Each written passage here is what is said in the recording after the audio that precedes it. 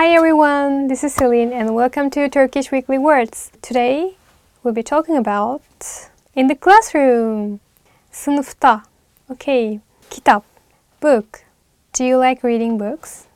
Kitap okumayı sever misiniz? Or kitap okumaktan hoşlanır mısınız? I like reading books and my favorite book is Harry Potter. Tebeşir.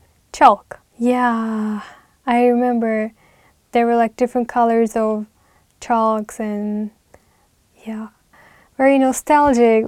Bir kutu tebeşir aldım. Çünkü ben öğretmenim. I bought a package of chalk because I'm a teacher. Kara tahta.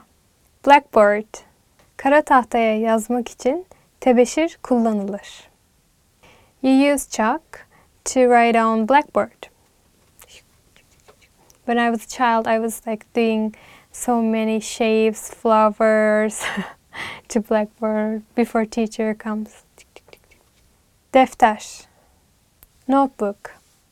İlkokul öğrencileri defterlerini kaplar. Elementary school kids cover their notebooks. So in Turkey, we did that a lot in our childhood. So it's kind of very warm feeling for everyone, you know, childhood, good old days. Ev ödevi. Homework. I don't like doing homework. Ev ödevi yapmaktan hoşlanmıyorum. Yeah, I didn't like when I was a child. Do you like? Does anyone like doing homeworks? So that's all for today and thank you guys for watching. Hope to see you again soon. Bye bye.